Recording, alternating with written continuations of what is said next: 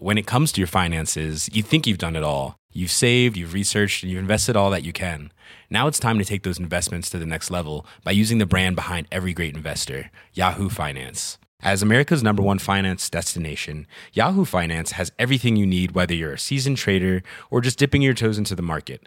Join the millions of investors who trust Yahoo Finance to guide them on their financial journey.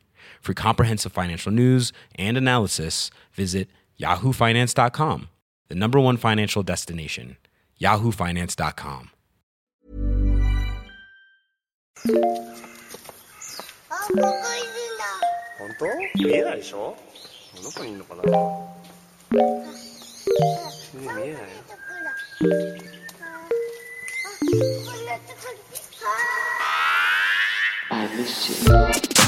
What's good, Internet? It is Austin Walker again, coming to you from the bunker. Still in the bunker. Joining me, Patrick Klepek. Not in the bunker, in the outskirts of Chicago, the suburbs of Chicago. Where are you? Those are interchangeable terms. Are they? I guess. Because so I spent some time around Toronto for the last few years, like before I moved back to New York. And in Toronto, there's this whole thing of like, there are people who are definitely living in the suburbs who will tell you they are living in Toronto, even if you live nearby. Even if you like know that they are in the burbs, they will tell you straight up. They're like, oh no, this is a neighborhood of Toronto. And it's like, no, it isn't. Like that's not where you are. No, that is. Shout out to all my people in Toronto. That is definitely a thing. So I parse the description of where I live carefully, which is to say, if I'm talking to someone who is familiar with the geography of Illinois or lives in Chicago, I definitely do not claim to be from Chicago. Now, granted, I've lived in Chicago, but in terms of my current geographical residence, I do not live in Chicago. Now, if I'm talking to someone that doesn't understand Chicago, I do say Chicago, not to brag about being in Chicago, but because no one knows what the northwest suburbs of Chicago are. Sure. Who could? Who really could? I still don't.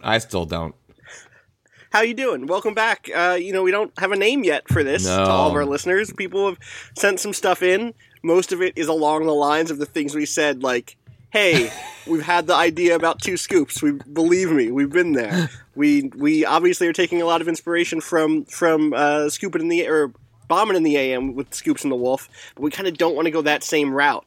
But some people have told me. Someone this morning on Twitter was like, "I have a good name, but I need to email it to you." Oh wow! I was like, "Oh shit, that name is going to be dope!" Like, I can't wait to get that email. So, but how have you been? I've been good. It's another week. We are closer to theoretically having stuff happen on this website. It's true. Even though I'm still in the bunker, even though we should give people an update on screw where I live in relation to Chicago. We want to know where you are in relation to the previous location that you podcasted out of. I'm still right up against this cabinet that my microphone is leaning on. It's so after the last one, we were like, we have got to book a better VO room. Like, all right, good idea. That was VO room A. Let's book VO room B. It's a better room. All right, cool. You go online, book VO room B. Turns out A and B on the website are not A and B in reality. In reality, A is staging and B is A. And that means I'm back in the bunker. I also looked at the other room that I could be in right now, and it's smaller and still doesn't have a desk. So I think this might be preferable to the other VO room. To be clear, we're not in I'm not in a podcast studio. I'm not in our future Twitch studio, which is still being set up. I'm in a VO room where people would come in and do voiceover for a newsreel or for a video or for something else. Like, this is not. You're meant to be standing, not leaning over a laptop. Yeah, you're not supposed to be recording a live show when. On the plus side, I thought to myself last night, listen, I know that 1 or 2 people mentioned that they heard some bleed over from your audio into our audio, and I was like, I'm gonna bring my good headphones that are like, clamshell like cans, so that you can't hear that bleed over. And then I forgot them this morning. Good. Came in and was like, oh fuck. And I talked to the guy who runs the VO booths here. I was like, do you happen to have any like decent headphones? He's like, yeah, totally here. So I'm using those, and there's no sound in the right ear. So we are, we are not a startup, but I think we are evoking the feeling of startup, of the best parts of startup culture, not the worst parts, which are like vulture VCs and throwing money at the wall until something works. Like, we're not doing any of that bullshit. We're just trying to make shit work right. I feel like this podcast is slowly deconstructing people's internal narrative of Vice Media as a company. Well, listen, like, totally, but, like, it's always people. It's always just people doing shit and, like, trying to pull stuff together and trying to, like, find two threads and turn it into a rope. Like, that's what building anything is going to look like at any level. There are some problems. Like, we have had this, not problem, but we've come to have this realization on the website building side of things, which is, like, hey, there are some problems you can't just throw money at. There are some problems that it's about, like, staffing the right people, or it's about, spending the time testing something on the back end. Like, we were looking at the new CMS for our new website last week, Patrick. We kind of, like, got to, like, go in and play around a little bit. And I dumped one of your articles. You wrote this great article. Maybe this was 2 weeks ago now, about the guy who has rebuilt the kind of No Man's Sky in Doom, not in New Doom, in original Doom.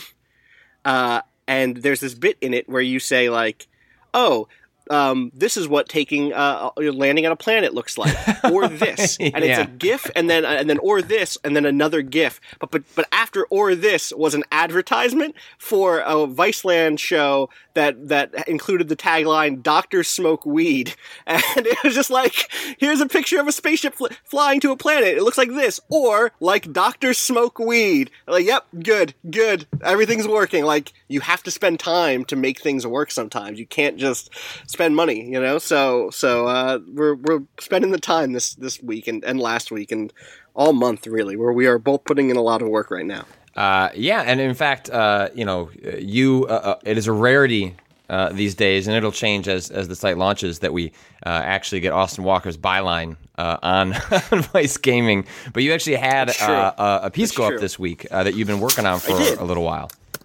Yeah, I interviewed Charles Webb, who is the senior writer on Mafia 3. For people who have been, like, following me for a while, obviously I've had thoughts about Mafia 3 since it was announced, and I was like, maybe they're going to do something here. For people who don't know, the Mafia series has been running for probably a decade now, one every few years, maybe more than that. It was a PS2 game? Is that right? Well, so Mafia started as a PC series. Was it only on PC? I think I played it on, like, a PS2 originally. Anyway, so it's been a game that has been about the Italian mob up until now. And, like, it has taken a perspective on the mob that has always been a little less... I think the first one was pretty straight up and down, like, oh, it's Godfather. Yeah. But in 2, you were definitely, like, playing middle of the pack, kind of like middle rung soldiers who didn't necessarily climb to the top. It wasn't Vice City. It wasn't Scarface. It wasn't like, this is the rise of these guys inside of crime. It was just like, you're thugs for this group. Like, you're gonna get some jobs done and you're gonna do some mundane shit. It was a little more like Sopranos than Godfather or Scarface or something, right? And so with 3, the setup is that you play a black dude named Lincoln Clay, who is a Vietnam vet who's come back to a kind of fictionalized version of New Orleans, and has joined up with the black mob to make some money to pay off a debt that he owes to, I think to the Italian mob, and ends up doing some work with the Italian mafia, becomes friends with one of their like the Don's best, or the Don's son or something, and then everything falls apart and he gets betrayed, and then it becomes this pulpy revenge story where Lincoln Clay and this kind of like multi-ethnic group of other organized crime groups in fictionalized New Orleans go after the Italian mafia and try to push them out of town. And they've made race part of this from the jump. Like, his blackness has been front and center, and the fact that he's black or biracial, like, is emphasized in early trailers. And then I got to play it about a month and a half ago, and I wrote those impressions up, and I talked about that over on the Giant Beast cast. And a big sticking point for me was that there was an enemy bark in which so there's a bunch of enemy barks in which you're called nigger because that's a thing that just happens a lot. It's like, the nigger's over there, we gotta go shoot him. These are Italian mobsters talking. And then there's specifically a voodoo doll weapon that you can throw that doesn't do any magic, but Lincoln Clay, who is an expert in psychological warfare, this is what I was told, understands that the Italians are superstitious, which is its own whole can of worms. Yeah, let's put that one to the side. Let's put that one to the side. Very Catholic, I guess. And so their response to that was like, it's that nigger voodoo, or it's that nigger magic. Like, look out. And so that was a big sticking point for me in that not that having racist characters is innately a bad thing or an offensive thing. It was just a thing that was like, ooh, I'm going to sit here and play this game for 22 hours or whatever, hearing my character called a nigger over and over and over and over again. And not in targeted ways, right? Like, not like in The Godfather or in The Sopranos or in what's the film that Tarantino wrote but didn't direct? True Romance. Yes. In True Romance, and that great scene with Christopher Walken, where this is something very specific is happening here with race. Just kind of like, random enemies are just going to say it's idle NPC chatter, the sort of thing that in any other open world game you hear a billion times and then becomes a footnote in your review that says, well, that got tiresome over time, but we just kind of tunnel out or tune out. It becomes white noise, and it's one thing for white noise to be, and this is funny because white noise. White noise. I realized that as I was going down, using that as my analogy.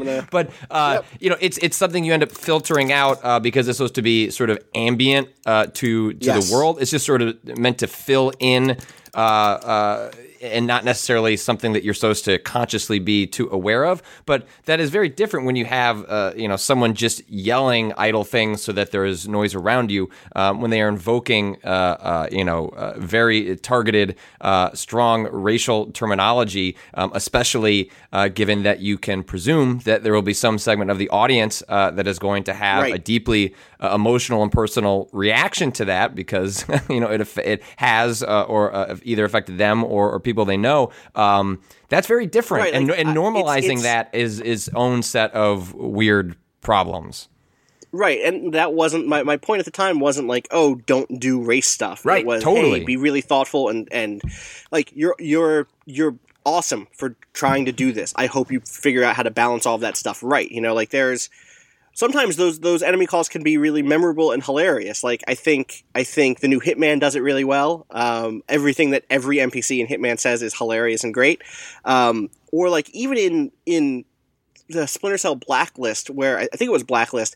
Maybe it was Chaos Theory. We're just like there was a great Kirk Hamilton piece about this.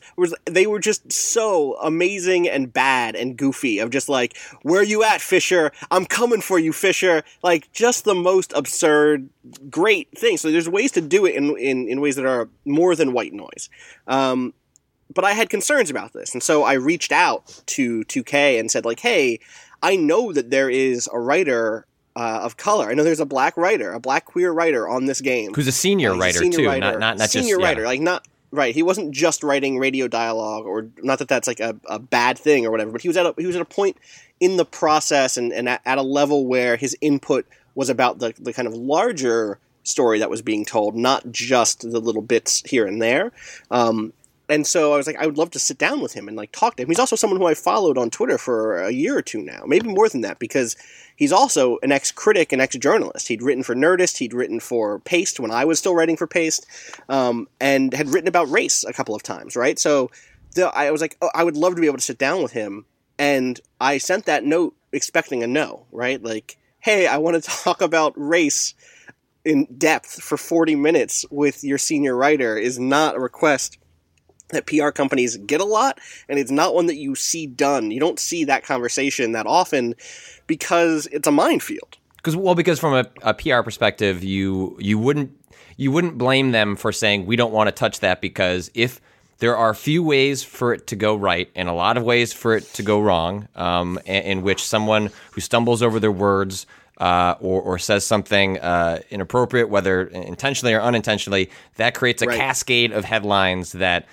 does not help the game. Which I think the game comes out next week. It's coming out very soon, 7th or something, right? Like, so if that had gone poorly, boy, bad timing. But at the same time, what you would hope is if this game is going to invoke this, if this game is going, despite its pulpy nature, is trying to take some measure of race seriously in terms of how it's ingrained into its story and how it's presented, if they can't talk about that in a meaningful way, then maybe the whole premise of this video game is flawed in a way that people should be aware of going into it.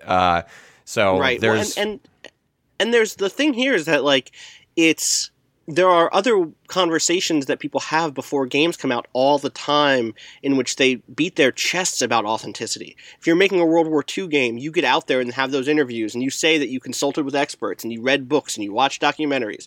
If you're making a sci-fi game, you get out there and say, Asimov and Clarke and Gibson and here are all the greats. We read all the greats. We're trying to evoke all of this great history and this great genre. You know, if you're making it when you know Ubisoft was making Assassin's Creed 4 Black Flag, they got out there and talked about the history of piracy. And did you actually know that pirates had this whole culture that was kind of libertarian and it was all about freedom? I didn't know that, Austin.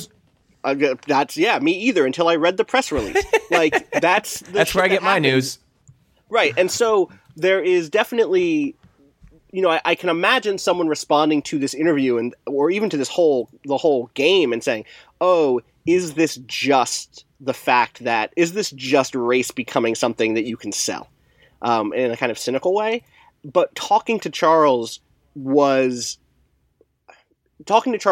affirmed to me that they were invoking it with thought and were doing the research and were trying to address not just the time, but the issue more broadly than that. You know, like this was an interview where a developer came out and said, like, of course it's a political game. You can't make a game about race set in 1968 that isn't a political game. I have to say it was remarkable to read an interview in which both the interviewer and the interviewee were invoking the N-word, right? Like that was like that. What? You know, I read through that. And, it was not being, said casually. It was being said, with intentionality as part of the conversation. But like, that's not, I mean, that might be the first time that's happened. Like that literally might be the first time that's happened. Well, I bet it's serious things. Like I'm so sure it's happened inside of YouTube interviews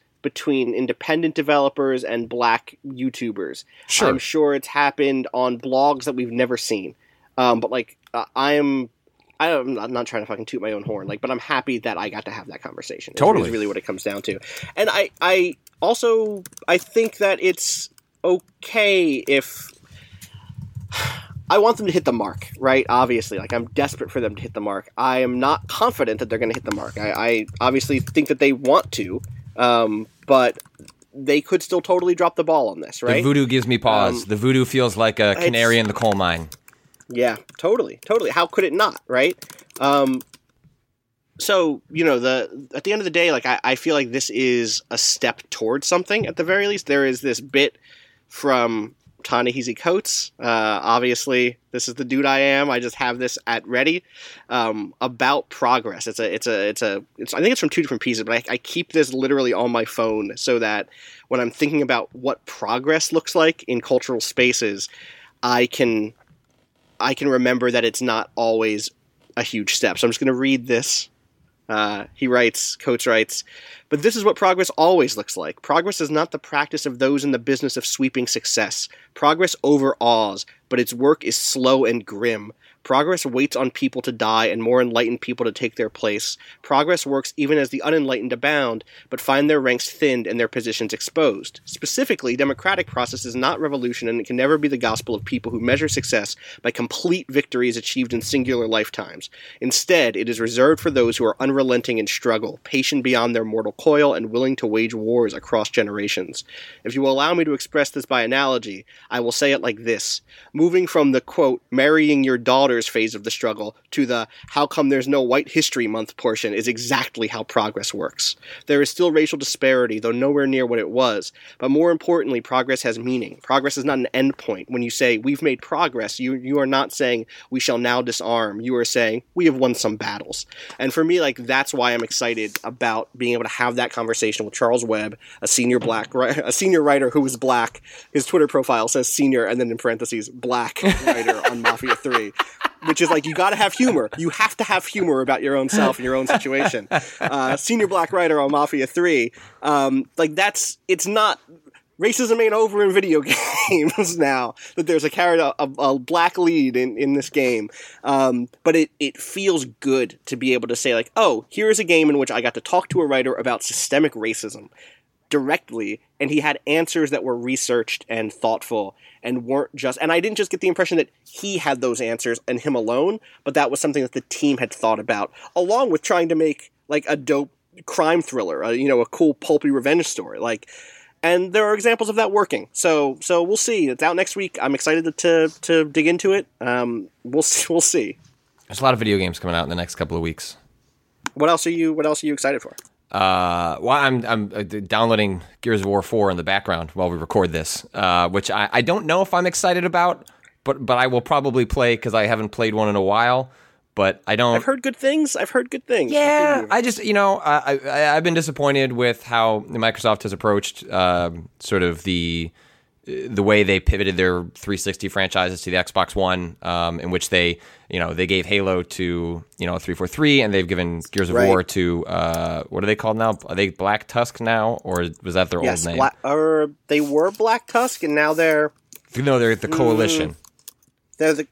They are the Coalition, or they were the Coalition? I don't know. They are the Coalition. I think they are the Coalition. Yes. And I don't want to prejudge Gears of War 4 too much because I have not played it in any pre-release capacity. But just my gut reaction to how it looks and what the approach was for Halo 4 and 5, was developers sort of just aping what already came before and making another one of those, as opposed to doing something dramatically different and putting their stamp on it. And that's what I worry about with Gears of War 4, is that it will be a perfectly fine Gears of War game, but did we need another one of these after 4 years or whatever it's been, when maybe they could have taken the series in a different direction or just done a new IP entirely? Like, I found Halo 4 and 5 to be profoundly disappointing for lots of reasons that are beyond just how repetitive they feel. But that has been at its core one of my disappointments with both of those, is that I look at what Sony is trying to do with God of War, and yes, it's retaining a lot of the spirit. Like, you look at the new God of War for PS4, and it certainly looks. It still feels like it has the spirit of a God of War game, but they're trying to reinvent it for themselves so that they're making something interesting. And I've talked to plenty of people who worked on that game that said if they were told by Sony to just make another God of War game, they would have just walked away. They would have allowed someone else to do that. And it feels like with Halo and Gears of War, that they're just making another one of they're those. Making sequels. Yeah, they're making sequels. They're not sort of like reinventing the Gears of War. You know what? If they did that and then did something radically different, I think that would have been interesting. But we'll see. It could be totally fine and fun and interesting. I'm curious. This is always the weird difficulty here. Is like, what happens when someone, like, on one hand, I love innovation. Like, it is the best to like, oh wow, this is a brand new. I love innovation. Is the most venture capitalist thing I've ever fucking said in my life. I'm so sorry. I'm in the manager class now. This get a is T-shirt, T-shirt made that says "I love innovation." God, fuck. So, but I do love it when new games come out and try new things. Like or even when they, when you reboot a franchise and take it in a new direction, 100%. But I always find myself forgetting how much I love a well-executed version of something that is proven. Totally. Like, again, thinking about Hitman this year, like, that's still just a Hitman game with some gimmicks, but like, the core of it is so good that it holds its own, right? So we'll see. Maybe Gears 4 will like hit the formula in a way that is really impressive. I think the prime example for what you're talking about, for me, was actually Dark Souls 3 this year, which is Dark Souls 3 is just a straight up iteration on, essentially from Dark Souls 1 to 3, and 2, it kind of skips over 2 in a lot of ways, but there's if you look at Bloodborne versus Dark Souls 3, like, Bloodborne is doing what I want, like, Gears of War 4 or Halo 4 to do, which is to take the core DNA and then twist it in a way that feels it's what you loved before, but slightly different, so that it feels new. Whereas Dark Souls 3 is just more of that Dark Souls, but what I always have to keep in mind is that for different people, they have that franchise where that's just okay. Like, they could release. I've always compared Dark Souls ever since I sort of like fell head over heels for the series, that if they just released a Dark Souls game every year that got progressively less interesting, but was still just more Dark Souls, like I would be okay with that. Like I'm not okay with that on an intellectual level. Like I would step back and go, that's bad. I wish they would make one of these every 3 years and do it really interesting and take their time. But if you gave me a Dark Souls game every year, I would happily play it. I would enjoy it because the way that game works on a core level makes me happy in a way that other games don't. And so I try to remember that with, even as I complain about Halo 4 or Gears of War 4, that for some people that series is probably that for them, and that they're just happy there's another one of these because that core loop is something that makes they just enjoy. And Dark Souls is kind of like that for me. Right, totally. So there's something else you've been playing this week that I just want to hear really briefly because you wrote about it yesterday, and I think only through talking with you and through watching GIFs did I understand why it was cool, which is a game called Cluster Truck. Yeah, Cluster Truck. If I was to give you the premise, you would probably bore to tears. Like, oh, it's a platformer. Like, cool. From an indie developer. Like there might not be a faster way to make someone fall asleep in 2016 than to give them that premise. But the twist that Cluster Truck has is it's first person. You're jumping from sets of trucks to other sets of trucks.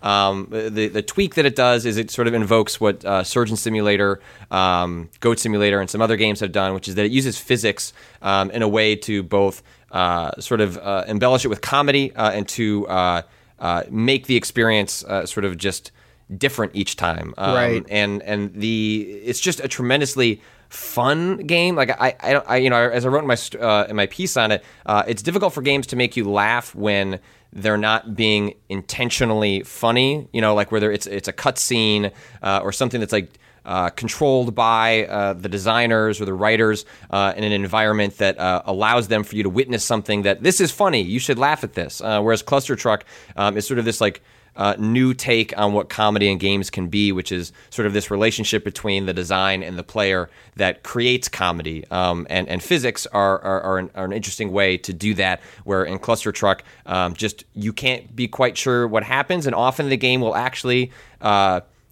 they have set up sort of like these levels that you're playing through, but the physics mean that it might play out slightly differently every time you play it as you're trying to make your way to the end. And it also means that the physics might function in a way that makes the level impossible to finish often. And I would say that actually happens more often than you would think, where it just starts and you go, I can't finish this. This is bad. This is a total nightmare. But the way that chaos plays out is so ridiculous and so fun to watch that you feel like you're part of the joke and you're a player that is participating in that joke, that it becomes not frustrating to watch that chaos play out. It becomes sort of the reason you're there. Right. And so I've been having a lot of fun with that this week in a way that I did not expect. And I would definitely recommend people check it out. That's awesome. Yeah, there's a story up on the site, again, vice.com/gaming. We are getting closer. We are getting ever closer to having a different URL soon. Not super Patience. soon, but soon. Yeah, soonish. Like soon sounds like it could be like really later this year, and then like soonish is like, soonish. Soonish. So one story we didn't have time to write about this week, though, is what's happening with No Man's Sky over in the UK. Yeah, the Advertising Standards Authority, which is a group over in Europe that essentially fields complaints from the public about advertising and then launches an investigation. I'm not fully aware. Is it like in what Europe or is it in the UK? What is their jurisdiction? That's a great question. Or what are they able to do? I don't Yes. really know. Let's see. Oh, here we go. Let's see. Eurogamer, who actually did their homework and actually wrote a story, can explain. It says, this is from Wesleyan Poole over at Eurogamer. He writes, the ASA has the power to have advertisements it believes are in breach of its code of conduct withdrawn and prevent them from appearing again. If an advertiser refuses to comply with an ASA ruling, it can impose sanctions, such as asking internet search websites to remove a marketer's paid-for search ads. The investigation is ongoing, and so the ASA has declined to comment further, but one of the complaints revealed details of its response in a post on Reddit. The investigation revolves around No Man's Sky Sky's Steam store page, which includes assets some believe misrepresent the controversial space game. The ASA has contacted both Hello Games and Valve and asked them to respond to a raft of questions related to No Man's Sky's advertising. This story is essentially like an evolution on the backlash to No Man's Sky that basically began as soon as the game launched, in which people felt the game that was promised was not the game that was delivered, and further fueling that backlash has been complete and total and utter silence from Hello Games in terms of how people have felt about the game, what the future plans are for the game. This in the, maybe a month and a half since that game came out, this would normally be the period where you would have someone, some sort of spokesperson out there saying, we understand people's concerns, we have plans, here's when the first, free DLC is rolling out. Like, this is normally how this sort of damage control process would work, in which you would try and regain control over the story and reestablish trust with your players. And instead, it seems like Hello Games has taken the approach that my gut tells me that they are working on an expansive DLC package that won't cost anything, and that their viewpoint on how to handle the situation facing No Man's Sky is to, rather than to do what I just said, which is normally where you go out and do the marketing spin and try and tamper the story down and change the quote-unquote narrative, that they're probably just going to show up with a crap load of content and be like, look, this is what you wanted, this is what the complaints revolved around, here is more stuff for you to do in this game. But in the meantime, in that vacuum, people are doing things like this, and the Advertising Standards Authority, their job is to respond to the public. And I just don't, I've seen a lot of developers talking about this on Twitter, in which they feel deeply concerned about the precedent that this might set, or if this is a precedent or not, or if this is a one-off fueled by an incredibly hyped game that has probably had the largest backlash we've seen to a video game in a number of years. But video games do change. What is shown in advertising and promotion often is not what actually ships. And should developers be held accountable for that? How should they be held accountable for that? There's been complaints for the better part of 15 years, ever since the introduction of CG. Was it misleading for Square Enix to promote Final Fantasy VII back in 1996 with CG cutscenes that were not what the game looks like when you actually play it? It's a really complicated question. I am so torn on this. Like, partially because I really enjoyed No Man's Sky. I'm that dude. I'm the dude who, like, I pretty much knew what I was getting into. Like, a year before No Man's Sky came out was I'd say like 80% on point for what that game was in my head. The majority of how I spend it anyway. And so, like, oh yeah, I really enjoy it.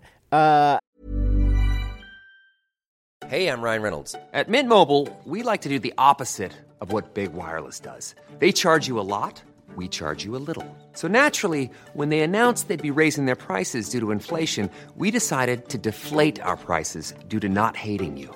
That's right. We're cutting the price of Mint Unlimited from $30 a month to just $15 a month. Give it a try at mintmobile.com/switch. $45 up front for 3 months plus taxes and fees. Promo rate for new customers for limited time. Unlimited more than 40 gigabytes per month. Slows full terms at mintmobile.com.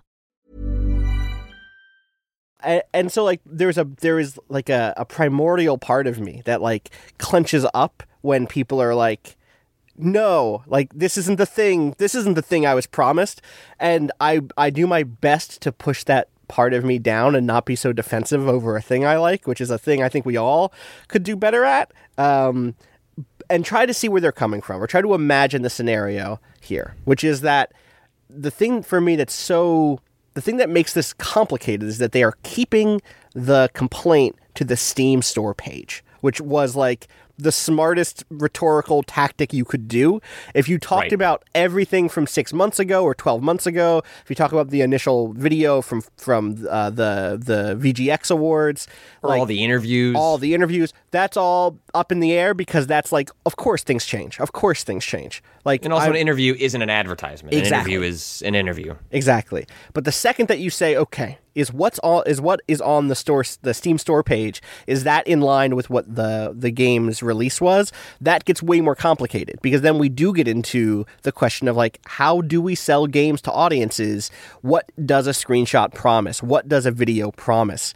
And that is, if I was a developer, is very scary, because like every developer, every publisher, especially every PR agency, has made sure to cut trailers that show the best side of their games. All advertising is about curation, and not necessarily deception, but certainly selective curation. Selective right? editing. Selective editing. You want to show the run in Dishonored or in Titanfall of someone like doing a cool slide and then popping up and stabbing somebody, or doing a backflip kick, right?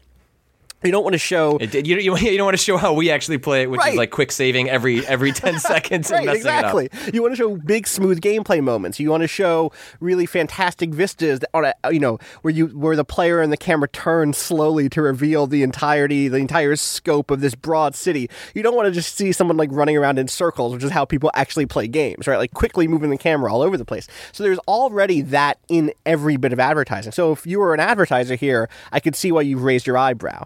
But then there is still that part of me that is like, when I look at these screenshots and I think, okay, did the game give me this? I still feel like, yes, but that's such a personal claim, right? Like when I look at this beach screenshot, which is one of the ones on the Steam page, which is just like a beautiful beach with ships passing overhead and like autumnal leaves, like, yeah, I haven't had that exact experience because that's not how the game works, but I've had similar peaceful moments like that. I haven't had huge battleships fights or whatever, but like I've seen battleships and I've flown past them, and like that's not enough if that's the game you thought it was going to be. And they could have done a better job earlier making it clear that's not what the game was. But I can't say for sure that like that's, I don't know. It's such a complicated issue. I don't know. And also, I get the impression that, and I can't speak for the people who file these complaints. I can't speak for, I found No Man's Sky to be incredibly disappointing. I played it for about 7 or 8 hours and put it down. And my intention now is to wait until they build it out a little bit, and maybe there'll be more meaningful reasons for me to play it. My response to No Man's Sky was it actually, so the flip to you where you sort of got the game in your head that you wanted. The moment I saw this game in person for the first time with the Giant Bomb crew at E3, I remember Vinny and I walking out and going, I feel like this game might not be the game I want, and I'm already disappointed. Which is to say, that's not the game's fault as much as I like directed experiences. Yes. I like structure. There's a reason I don't care for Minecraft, but have a deep amount of respect for what it is and what's possible with it. But I always wanted Minecraft with a story and, hey, go do this. Hey, go build that. Whereas the beauty of Minecraft is that it doesn't do that, right? Like I realize that is diametrically opposed to what sort of makes Minecraft. And I looked at No Man's Sky early on and saw this is going to be not quite Minecraft in space, but it's philosophically in that direction of just, here's a bunch of stuff, go find what makes you happy. And I was like, what makes me happy is you point me towards the cool stuff and then I enjoy it. And, you want them to add a waypoint to the map that says like, oh, this is where the cool stuff is, I want to go there. Right. And so, for me, when I quickly discovered that the story that was what appears to mostly be bolted onto No Man's Sky to give it some kind of structure. The fact that it's made optional at the beginning of the game, I think probably says a lot about how that was conceived or how late it was conceived. I don't have any insight into that. That's just my guttural reaction to it. But it just becomes clear. I asked plenty of people like that were like me. They're like, hey, is it worth like doing a sprint to the center of the universe? Like, is it going to be profound and interesting? And is that a good way to play the game? And they're like, no, it's not. So I said, okay, maybe this either isn't just for me, or I need to come back in a couple of months and reevaluate it there. But maybe, it's hard to know, like, if someone filed this complaint, where their headspace is at. Or maybe because the fact that Hello Games has been so quiet about the status of this game, how they're going, all they've done is issued patch notes that often don't even explain what the patches are doing, which is one of the most infuriating things. Like it angers me. like so much when a developer issues patch notes and doesn't explain what's changed, especially when you have a game that is otherwise the developers are being incredibly quiet about what's happening with the game. So I think for some people, while I do think this is probably a one-off. I don't think this is really a precedent-setting thing. I feel like this is more players have very few avenues in which to express themselves and their displeasure, and this may be an extreme way to do that. This may make a lot of developers nervous, and I understand that. But I can also see the perspective of some players who go, well, what else am I supposed to do? Yeah. You know, and this is one option. I think it's one of those things where it's like, I'm glad this option exists. Like on paper, yes, of course. Right, yeah. Like, it's about finding the test cases. And obviously the truth of reality is the cases that appear are often not the test cases that make that kind of can prove the thing out one way or the other, right? Like,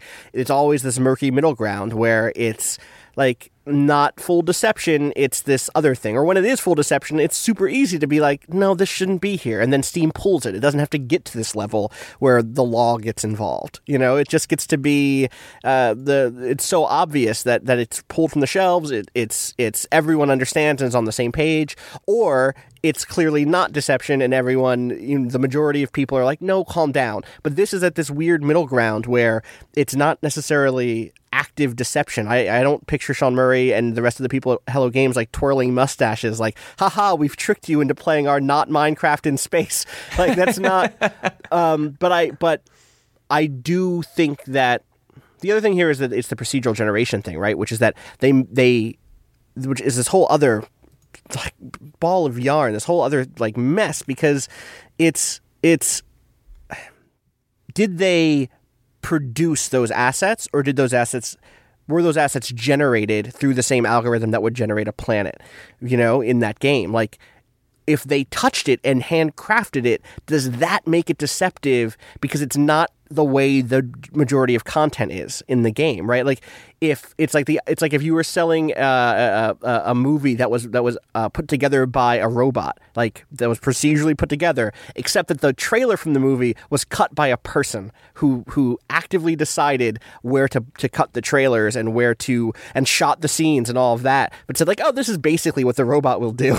Like, is that a step too far? It's really fascinating. Like, I don't really know where I come down on this quite yet, and I think that it's a case that I hope bears fruit. Like, I hope we get to work out some of these questions in the proceedings. Yeah, presumably they have to respond. I just don't know if that response becomes public in any manner that gives us resolution, or if the fact that this exists means that Hello Games will feel, that they have to go on the offensive a little bit more and kind of talk through. I just keep waiting for the Sean Murray tell-all, right? Like, that's going to happen somewhere. Like, some outlet is going to have an interview where Sean Murray goes, I'm sorry. Like deep breath, it's going to happen at some point. Do you think that they're being quiet because talking so much is kind of what got them in trouble to begin with? Yeah, like, I just don't think, as much as I can, say how this usually goes, I think they're probably, for the long-term health of the game, they're probably making the right decision to just do the work and come forward with what they think people want, as opposed like saying I'm sorry while it feels good, right? Like, it's a good headline. Like, it doesn't actually address the fundamental problem, right? Like, if the fundamental problem is sort of a lack of content or a feeling misguided about the content that is there, saying they're sorry about their PR strategy, or that they're an indie studio that maybe should have had a little more guidance and not get thrown under the bus by the company that co-opted their game for a number of years in terms of marketing. I don't know if that changes anything. Again, like, it's a good headline. We would talk about it. They would get a bunch of pats on the back. Yeah. But if you're a fan of the game, I'm not sure that doesn't really change the calculus for you. Right. So, right. All right. So, I'll be curious. I will say this. I'm glad No Man's Sky exists. Yeah. I think No Man's Sky, if nothing else, the reactions it has provoked, the conversations it has drawn out, have been worth that game existing, regardless of how you feel about whether it's good or bad. Yeah, I can get on board with that. So, here we are. We should probably go to the most important segment now. Yeah, it is. Listen, we don't have a name for the podcast, but I have a name for the segment. which is your offhanded name that then I said that's funny, and then it became enshrined in as a I just name. opened up our doc here, and I was like, I need a place to put the questions that people are sending, and so I started pasting them in, and then I wrote on top of it, I just hit Command B to go into bold, and I wrote question bucket. And so now we're going to pull a question from the question bucket. Patrick, give me a number. I know what you're thinking. I could pick a question that's related to the topic we just had so that there's a nice transition, so there's a good segue. I could build that out into the show. Yep. Instead, I want to say, give me a number from 1 to 15. We got more than 15 questions. I just haven't had time to put more than 15 questions into the bucket. Every week, I'm add more questions to the bucket. But what'd you pick? Okay. All right, let's see. 1 to 15. Right, so 15. Let's do it. I'm trying to think if there's like a... what was like a good year in my life, like that I really enjoyed? Of those birthdays, which birthday did you have that was the best? I'm gonna go with the first E3 that I went to, E3 '98. I was 14 years old. I went with my dad. He flew out there, had to go with me. I had an underage badge for E3, a thing they do not have anymore. But back then, you could get a pink badge that said Underage Media when I worked for Gamers Online with a Z. Back when it was cool. It'll come back. Give it time. So I'm gonna go with 14. That's my lucky number. All right. So this comes in from Santiago, who just says that he is from Latin America. He says, I have a question that's been haunting me for a while.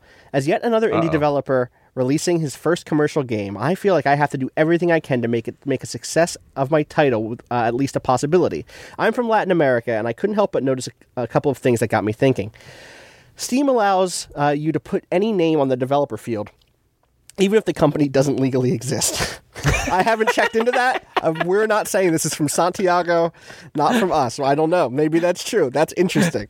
On the other hand, the iOS App Store requires some paperwork and legal company, and that's why we see real names on there so often.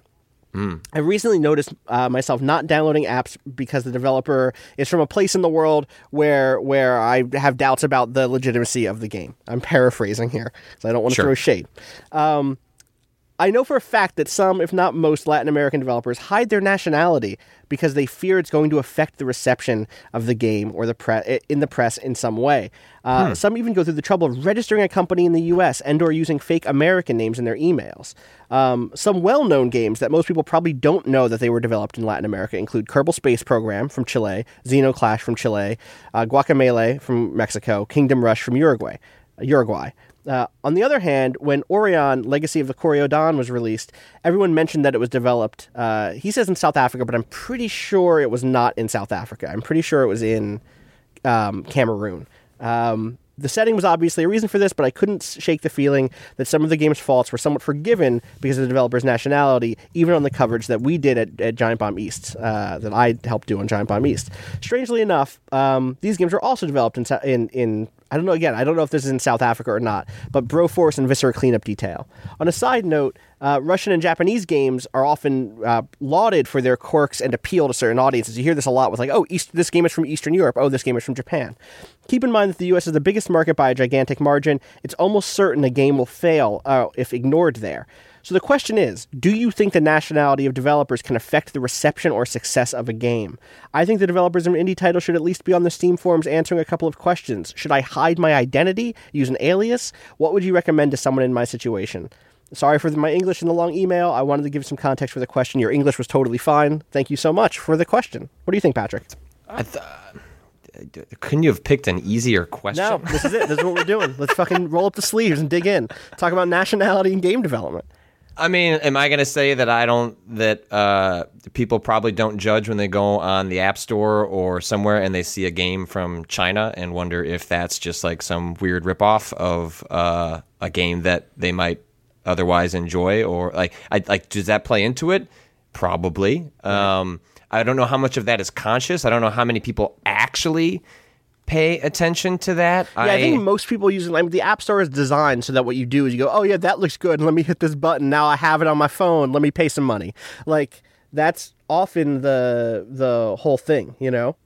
Often I find, if I'm at least speaking from my own experience, that I find it, if I'm looking to see where a game was developed or the nationalities involved, I usually find that fascinating. I will play almost any game from Russia, Right. because they have developed some like just really fascinating games, like other cultures and their takes on games I always find really interesting. And it's why one of my favorite game series is the Metro series, which is developed by 4A Games, who's in Ukraine, and they just have a different take on mechanics and storytelling.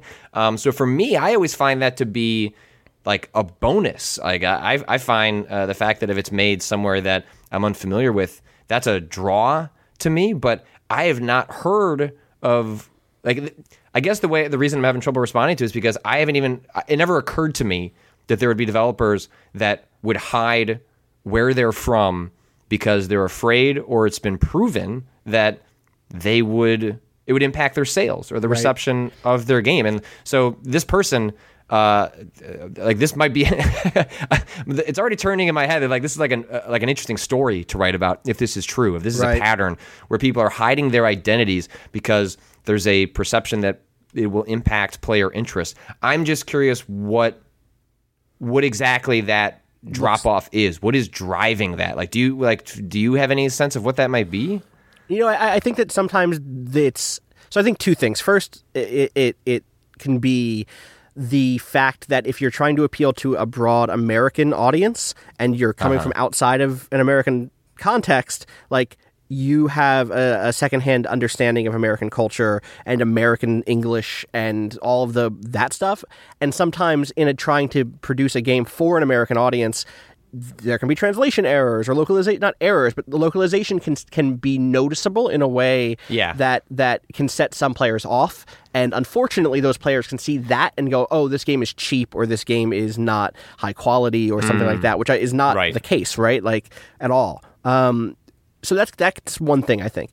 The other thing is I just wanted to speak about the notion of like the national character of certain games, which I think is just it's one of the reasons that's so fascinating is that it can reflect material contexts really well. We just ran that piece last month on AM2R, the Metroid 2 remake. That a team kind of led by one dude in Argentina made, and one of the things that came up in his story, and the story about him, was that growing up, most of the games I think came in from Brazil and were super expensive because video games were considered games, and games are considered gambling, and so there was like 100 or 200% tax on every video game, which meant that you grew up mostly playing bootlegs and renting games. And so that gives game developers there an entirely different understanding of what games are like. The same thing happened, I've read I think it was in an interview with the founder of Clay Games, whose name is escaping me right now. Do you remember his name?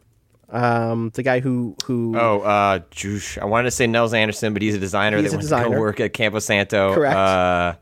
I'll look it up while you Jamie explain. Chang. Jamie Chang. Yes. Has spoken about growing up, I believe in Hong Kong, meant that he mostly played weird like ROM hacks and stuff, and that knockoffs. So he was immediately thinking about game, and he played hundreds of games because you would just go to a shop and spend no money for hundreds of games, and like games in different languages, and that's really fascinating because it impacts his game design. You can kind of make the same cases for things in Eastern Europe, where like it isn't just like, oh, there is a culture of making, people just decided that our aesthetic is going to be really obtuse and like heavy simulation things and lots of menus. Like that comes from a place and a culture and a context. And I think that just having that disconnect for a lot of players is difficult. It's the same reason lots of people don't get into foreign film, and it's not just the language is different. It's that like, oh, there's a different aesthetic at work here, and for players like you, for players like me, for lots of players, that's exciting. Like, oh man, like wow, their take on what a first person shooter is, it feels different than what I get out of Activision every year. But for some players, I think that's just not appealing. Like you look at something like Xenoclash, which is so out of the norm, and I don't know that it's from Latin America that would keep players off. It's that it's not like games from AAA studios that are mostly in the West or in Japan. In that case, their design aesthetic, which is informed by where they grew up and the games that they played informs it to be something very different. But the player, if a player has an abnormal response to that or doesn't like it, it's not because it's from there. It's just because it's different from what they're used to. That is coincidentally because the player and the designer are from different regions and how they grew up and understood, aesthetics and design. Right. It's like just music differs so significantly. It's a lot like music to me in that what. Obviously, there are lots of music is worldwide, and it's often driven by the American music industry and all of that. But like, if you listen to the music that's happening in Poland right now, like, it probably reflects a long history of Polish music, right? And often Polish interpretations of Western music, Polish interpretations of older Polish music. Like, that happens everywhere in the world. You look at the history of music in Japan and Korea, and like, yes, obviously you can see the American influence there, but J-pop and K-pop and J-rock and K-rock, like, those things have their own aesthetic qualities and their own kind of conventions. And so you can either be the sort of person who like hears that stuff and goes like, oh wow, like this is really cool. I almost have the training to understand and appreciate that. I think about that a lot, like how we are trained as young people to develop certain palettes and certain tastes. Like when I see someone who is older recoil from rap or electronic music or something, there's a lot at play there. But then I think about my experiences as a young man, as a boy, listening to rap and pop and rock and classical music and jazz. And like, oh, wow, right. When I was 9, like I had this huge buffet of sounds to listen to. And that trained my ear so that I could enjoy all of these different things. But like, if you didn't grow up on that stuff and you haven't put the time in as an adult to try to tame your own ear so that you can understand and enjoy that stuff, like, of course you're not going to like it. It's the same for anime, it's the same for movies, it's the same for food, obviously. Like, we're talking about palates, and like, if you didn't grow up eating spicy stuff, you're not at 32 going to suddenly like spicy stuff. You're just not. Like, you have to slowly work your way it's so much there. harder, right? You have to put in a lot of personal work to grow that palate, to appreciate it. And as you get older, as you you have less free time, you tend to side into the things that you like as opposed to the things that are hard. And that's like a totally understandable thing to do as you get older. And so, that's why it's so crucial early on to try, hopefully have either through what you do yourself or through, the people that are sort of introducing and expanding your palette, that they do so in a way that you're kind of set up for the future, that you can be interested in a lot of different things. Because, I mean, that's, I've certainly shared this story before, but, my dismissal of games like, I played Dark Souls and Spelunky and then just threw them away. They just struck me as masochistic games for people that I just didn't understand. I was just like, I don't know who this could possibly be for. Like, why would this be fun?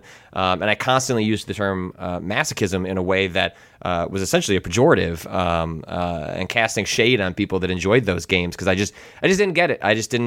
Those are not games that I usually found myself attracted to. And so in a modern context, it just didn't make any sense to me. And then, when I got around to actually putting the time into Spelunky, because I made it a feature that I did every day at Giant Bomb for a couple of months, and when Dark Souls 2 was coming out, and I was jealous that everyone was into Dark Souls, and I didn't get why I wasn't into Dark Souls, and then I played Dark Souls 1, and I put in the hard work of allowing myself to understand and appreciate those games. But that took a long time. That's like, that took dozens of hours in Dark Souls. It took, 50 hours in Spelunky before the light switch goes off. And then I had that appreciation, and which is why, something like Dark Souls is now, like I said, could be my Call of Duty. But that's not something that I could have said, 10 years ago. Right. And that's just a matter of my palate changing. But to put in that work, I'm fortunate enough that it's my job. It's not the case for a lot of other people. Yeah, exactly. I mean, to that point, like, I don't think that this developer needs to hide their nationality. I hope not. Like, you think about something like Cluster Truck, which we were talking about before. Like, do you know where those devs are from? Off the top of your head right now? Not a clue.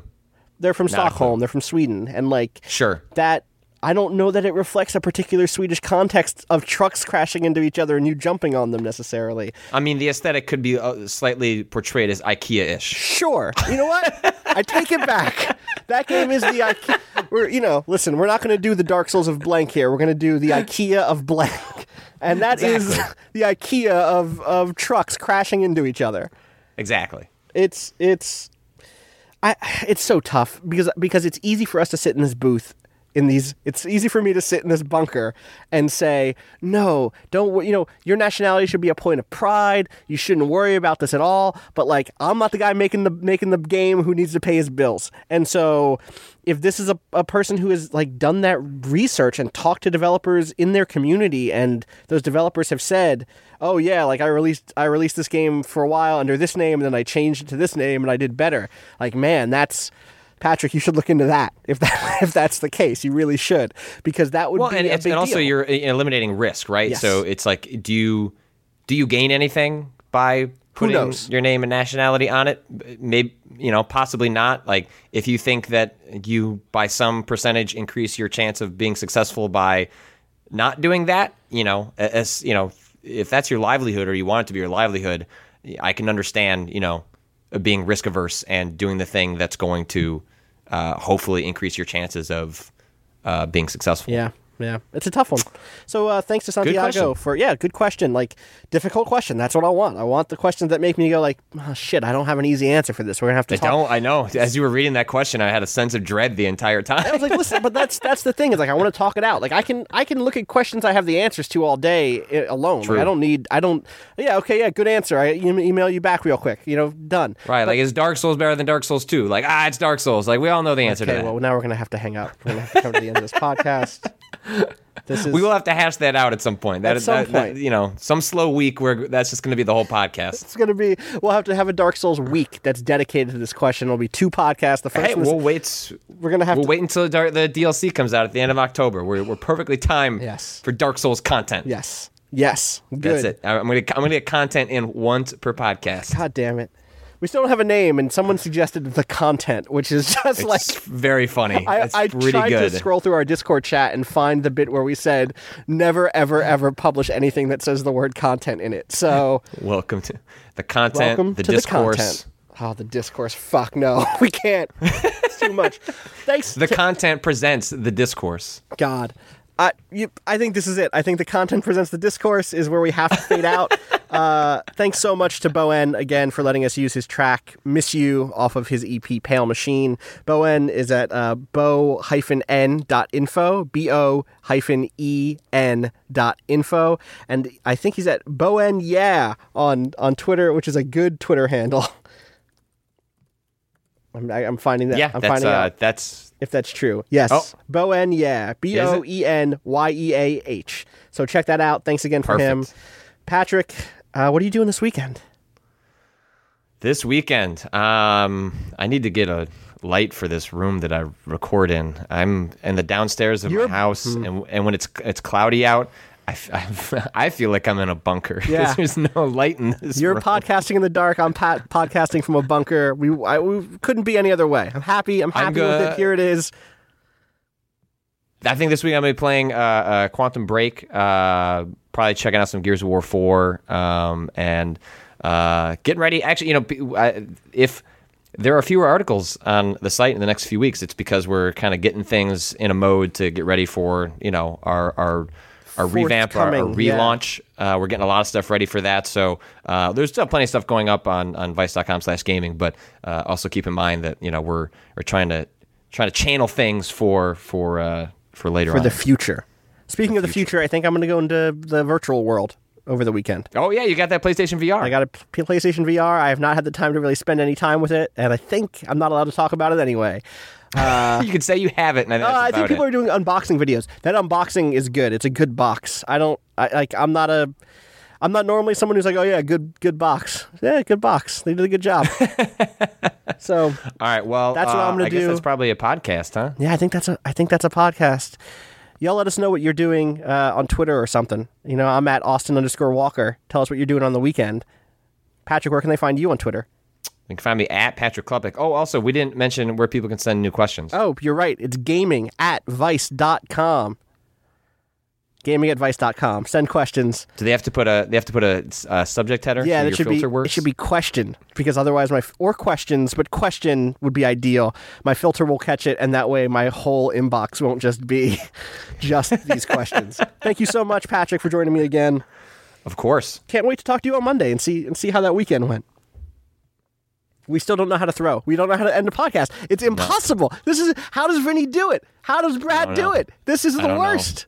If we just complain about it every time, then that can be how we go out. Yeah. At some point, we'll have a whole podcast about some grievances. Oh, yeah. Donuts. Sounds good. Peace, Internet.